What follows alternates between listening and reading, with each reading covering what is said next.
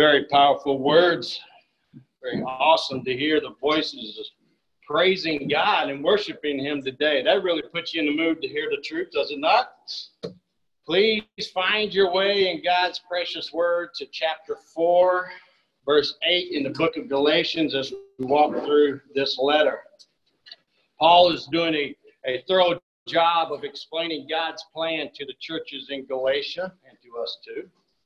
Paul had established churches in Antioch, Iconium, Lystra, and Derbe. And he shared the gospel with them. He explained salvation. He explained God's plan. And they had become a family to him. They had become brothers and sisters in Christ.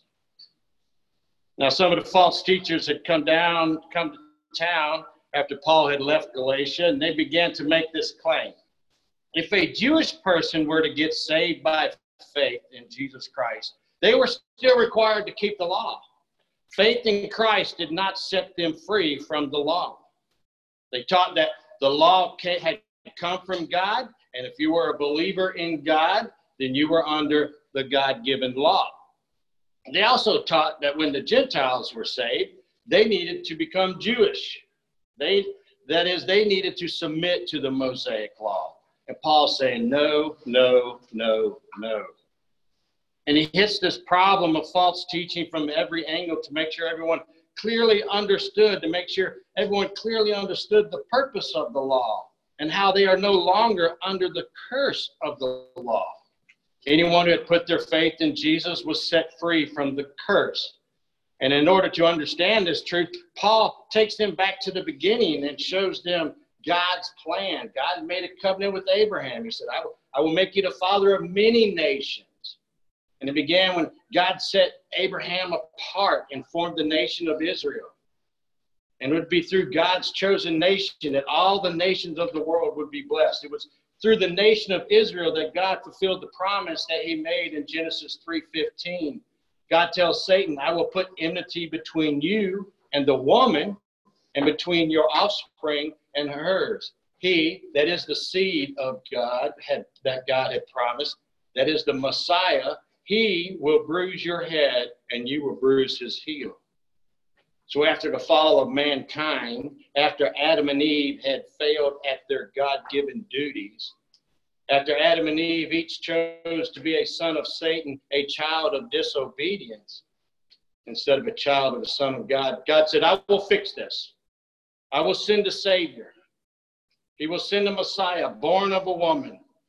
And we can see as we study the Word of God that Jesus Christ is the Savior that was sent. He is the one that God had promised to send to fix this problem. This is the gospel message that was proclaimed from the beginning. From the beginning, this is the message that was proclaimed. It is through Jesus Christ that fellowship was restored between God and man. If anyone puts their faith in Jesus, that is trust that Jesus has won the victory over death and the demonic realm, trust that Christ has paid the debt that for your sins that you could not pay, then your fellowship with God is restored. You then become a son of God. You then become a part of the kingdom of God. You are a child of God. And that's the best news that anyone could ever hear. Amen? I've heard a lot of good news, but nothing like that right there. Jesus was the promised seed. He came to engage in a fatal conflict with Satan that would result in Satan's destruction and devastation. And because of that victory, mankind has been liberated. We have become sons of God. Paradise regained, brought out of exile, back into fellowship with God Almighty. The fullness of time had come. We can now be sons of God again. Now, there are some benefits that comes with being the Son of God. One of the benefits we saw was that Jesus sent the Holy Spirit. Chapter 4, verse 6, and because you are sons, God has sent the Spirit of his Son into our hearts. So we see the Trinity at work here. As God brings one into the family of God, he sent his Son to die for us. Jesus, the Son, sent his Spirit to live in us. And it is the Spirit in us that gives us our confirmation that the work of Christ is complete. It is the Spirit in our hearts that gives us the ability to love the Father. The Spirit quickens and increases our love for God. We are able to cry out now, Abba, Father, or Daddy, or Papa, because the Spirit is in our hearts and confirms that our relationship has been reconciled. The Spirit also confirms that we have been adopted. And if you have been adopted, then you are a son of God. And the Spirit starts working immediately in the hearts of every believer. He gives us love. He gives us a divine nature, 2 Peter chapter 1. You heard me say last week, when Christ came, everything changed. I said when the Spirit comes into the heart of a believer, everything changes. We become a new creation. We have a new life. No longer does that old sinful nature rule over us. Our eyes are open to the truth, and we're able to see that way out that God has promised when we are tempted. Everything changes. We now have the ability to live a righteous and faithful life for the glory of God. So we receive the Holy Spirit when we become a child of God. But wait, there's more. Sounds like an infomercial here, doesn't it?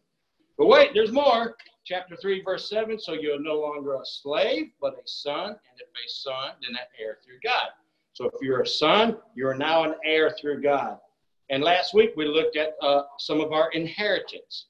We saw that God the Father has blessed us in Christ with every spiritual blessing in the heavenly places. Ephesians 1:3.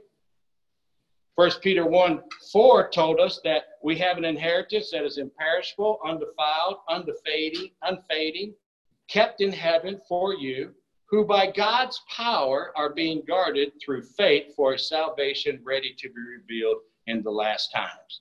So our inheritance as sons and daughters of God is in the new covenant. We are sons and daughters of God. We as sons and daughters of God will receive a promised eternal inheritance that is eternal life with God in heaven. We all know that. But like I said, there's more to the inheritance. God had a plan from the beginning for his people. God had a plan from the beginning for the kingdom of God. And I want to stop right here and say, just for a minute, and say this. Brothers and sisters, if you hear anyone say that we do not need the Old Testament, a red flag should pop up immediately. Or if anyone says that we're a New Testament church, the Old Testament was for Israel, that should raise a red flag. Because as we have seen in our study in Galatians, we're not able to understand God's plan without the Old Testament. 92.73% of the New Testament would not make any sense without the Torah. I made that number up.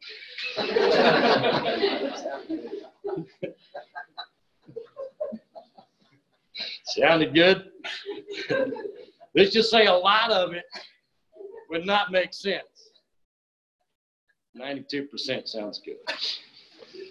We have to go back to the promises that God made in Genesis to completely understand the gospel message.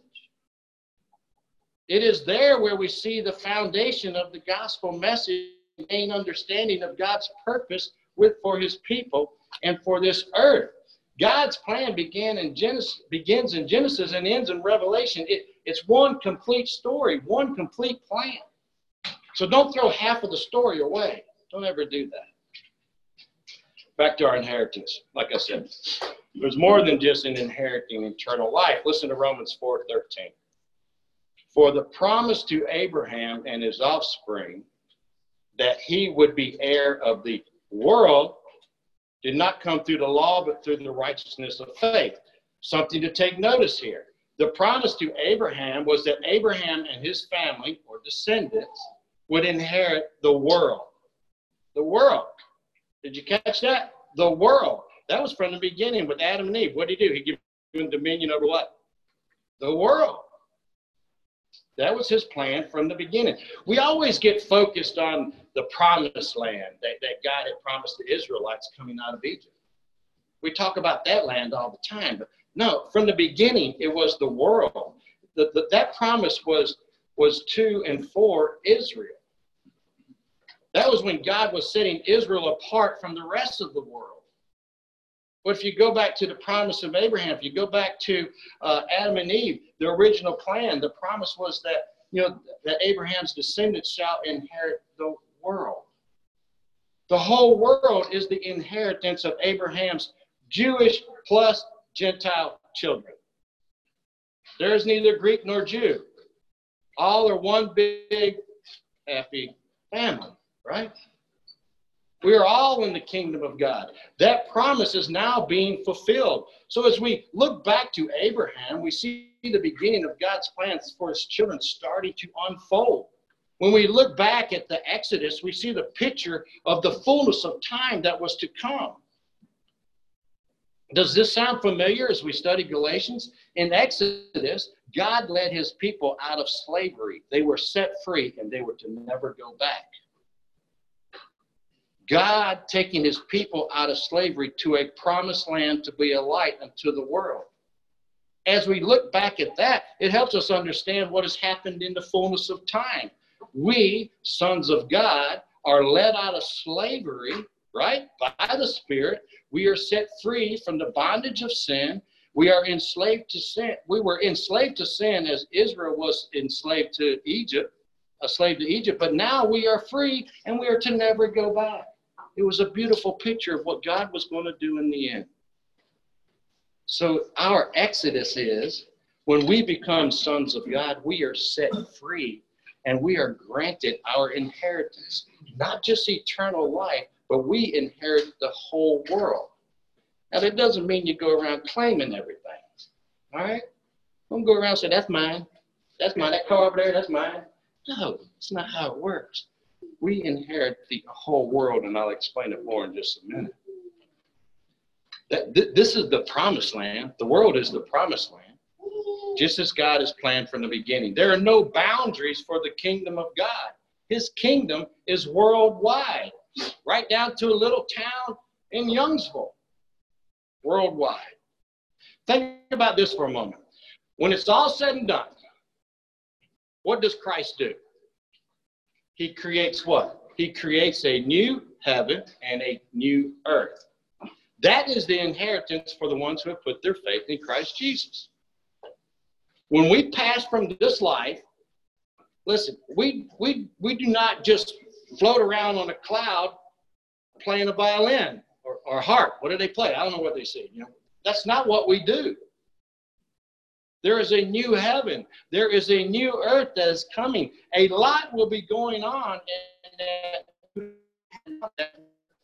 And what we do on this earth today with what God has given us will determine what we'll be doing throughout eternity. That makes you think. What we do on this earth today with what God has given us will determine what we will be doing throughout eternity. There is more to our inheritance than just eternal life. Paul is telling the Galatians, through the life, death, burial, and resurrection, Abraham's family is passing through slavery into inheritance. We are Abraham's family, the family of God, which is now defined in terms of Jesus' messianic death and resurrection. And therefore, we are on our way to inheriting the promises of God. And we must never, ever think about going back to slavery. We are free, free indeed. Paul's driving that point home to the Galatians. I love these verses. But when the fullness of time had come, God sent forth his son, born of a woman, born under the law, to redeem those who are under the law so that we might receive adoption as sons. We are adopted as sons. And because you are sons, God has sent the Spirit of his Son in our hearts, crying, Abba, Father. So you are no longer a slave, but a son. And if a son, then an heir through God. We should have those verses down by now. Do you see the benefits of being a son? So the question is, why would anyone ever want to go back to being enslaved again? Why would you want to do that? Paul lays out who's in the family of God, and he lists out the benefits of being in the family, adopted, given the Spirit, become a son, and heir to it all. Why would anyone ever think about going back after knowing that truth? Well, it happens. Look down at verse 8. Formerly, when you did not know God, you were enslaved to those by nature are not God's. But now that you have come to know God, or rather to be known by God, how can you turn back again to the weak and worthless elementary principles of the world, whose slaves you want to be once more? If Paul had lived in today's time, he'd have put a really on the end of that verse. It would be, how can you turn back to the weak and worthless elementary principles of this world, whose slaves you want to be once more? Really?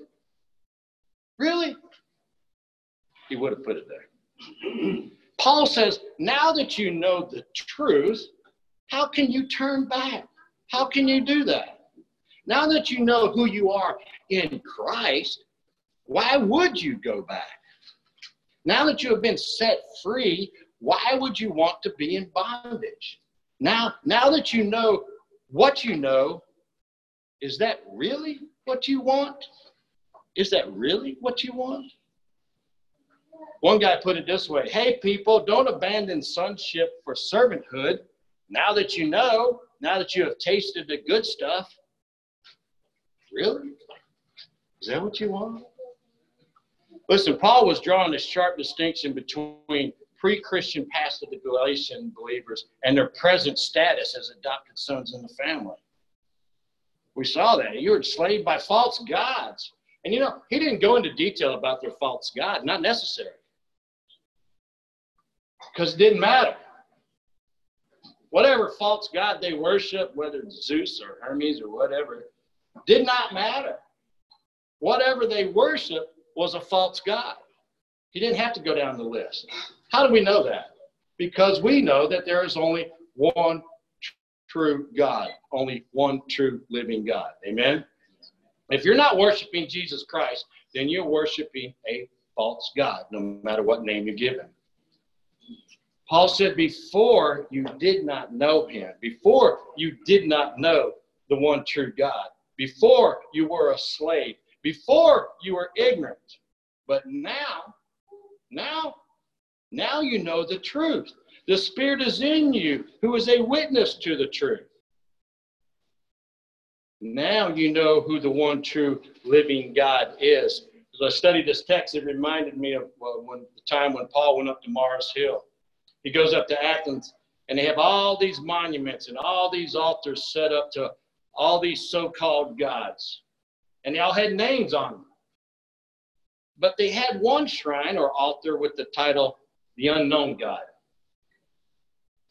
Listen to what Paul says to the people there, Acts 17:22. Men of Athens, I perceive that in every way you are very religious. For as I passed along and observed the objects of your worship, I found also an altar with this inscription, to the unknown God. I bet Paul was thinking, you tee it up, and I'm going to knock this one out of the park. You know, sometimes God just opens those doors. You just go right through it. Listen to what he says. What therefore you worship as unknown, Paul says, this I proclaim to you. You see, think about this. Because they had an altar to the unknown God, what they were doing, they were acknowledging the existence of someone beyond their ability to understand.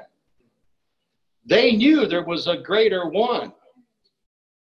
They were acknowledging that there is someone who had made all things. It was that unknown God that they didn't know. They had looked at creation, and they knew that there was a powerful God somewhere, but they did not know who he was.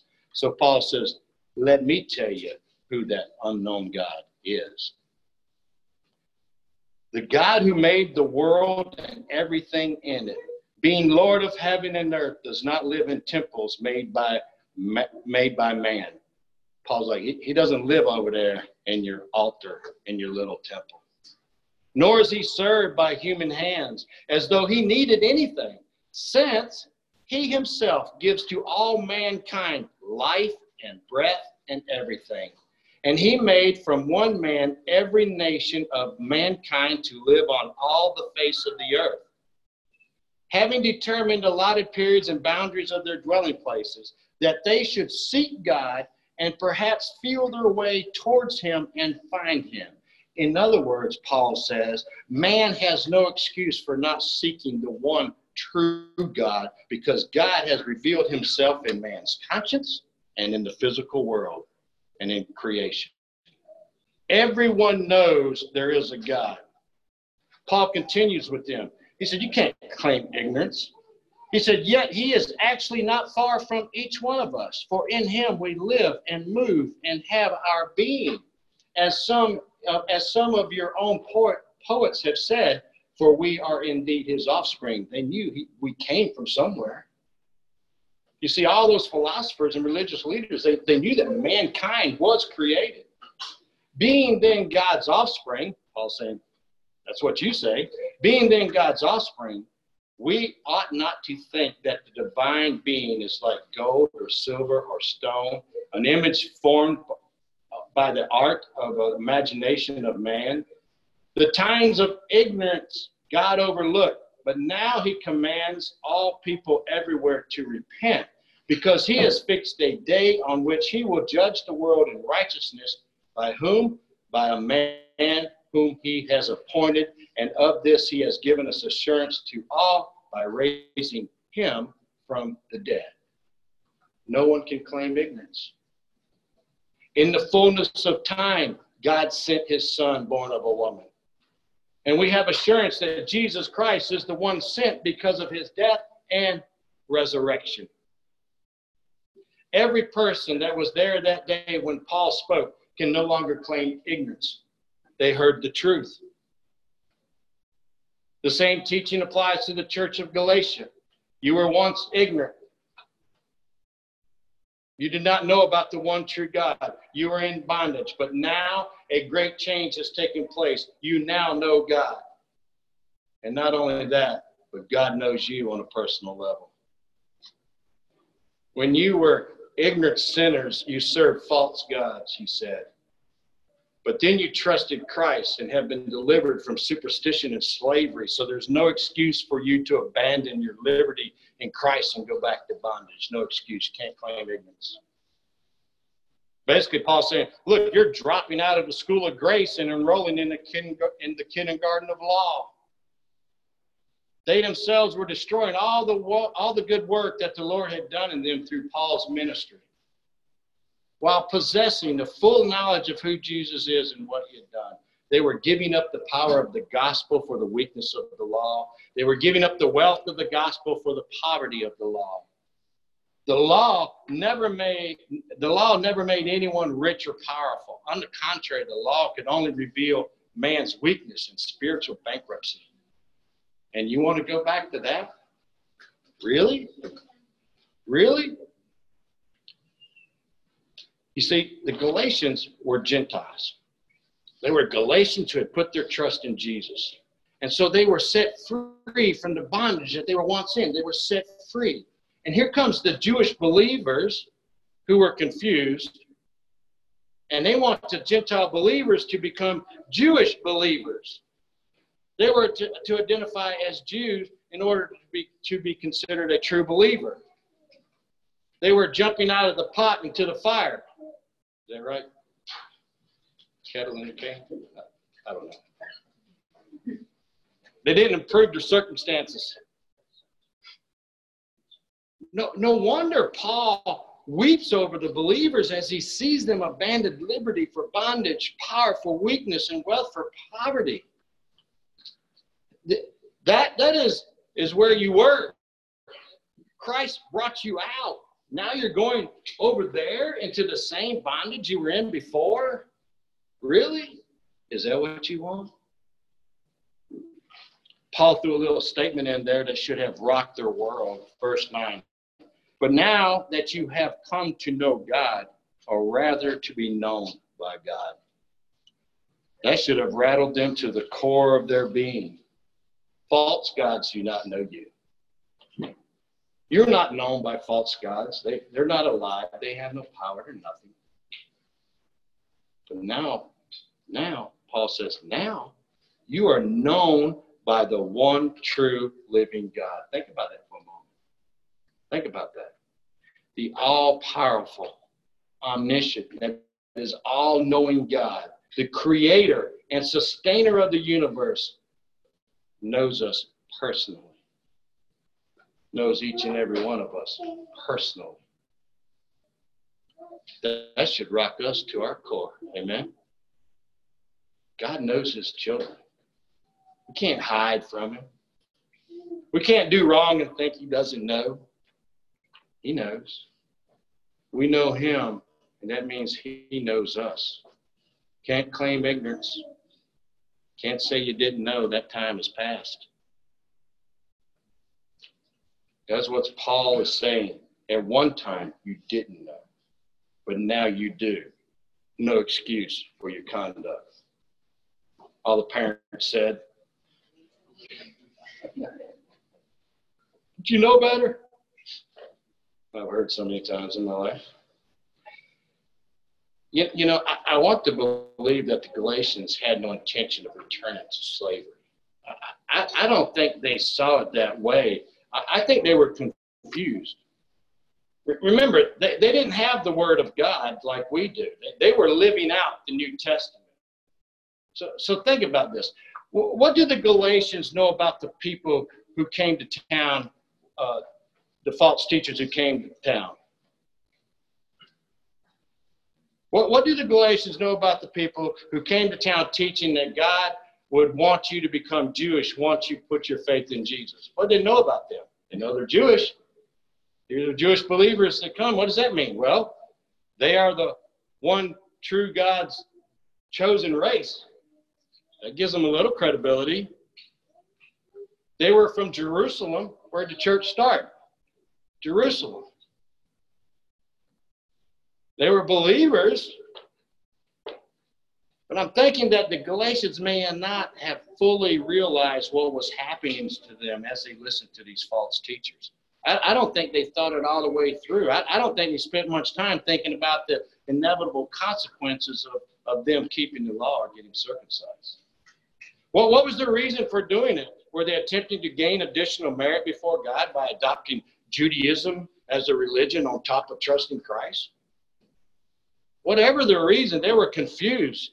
They had put their trust in Christ, but look what they were doing. Verse 10 says, you observe days and months and seasons and years. I'm afraid, Paul says, I'm afraid I may have labored over you in vain.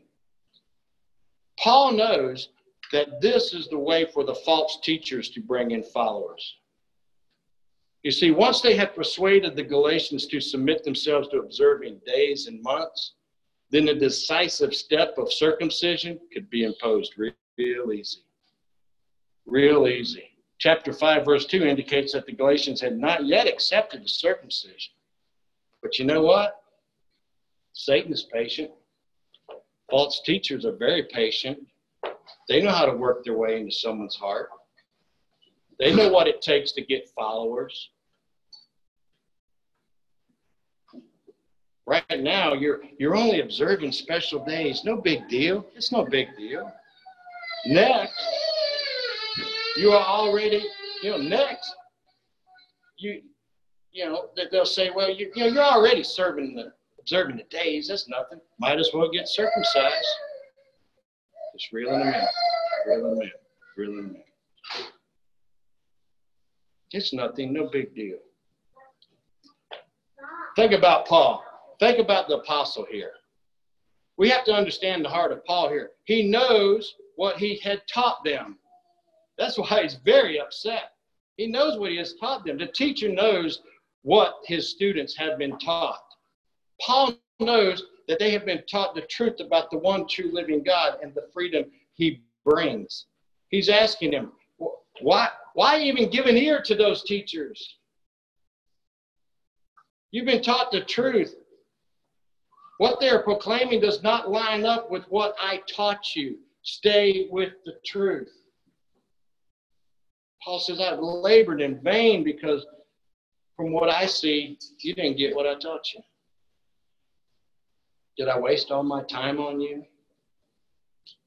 I taught you the riches in Christ, and here you are observing these weak and beggarly ceremonies. Really? Really? That's what you're doing? Is that what you want? Paul knows that he taught them that God's laws and ceremonies were beautiful in their time and place. But they are now a hindrance to the gospel of Jesus Christ. It is idolatry to turn from Christ to the law. It is bondage to turn from Christ to the law. Have I taught you in vain?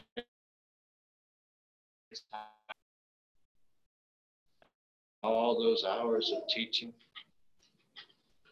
Paul continues in verse 12. Brothers, I entreat you. He said, I beg of you, I urge you, become as I am, for I also have become as you are.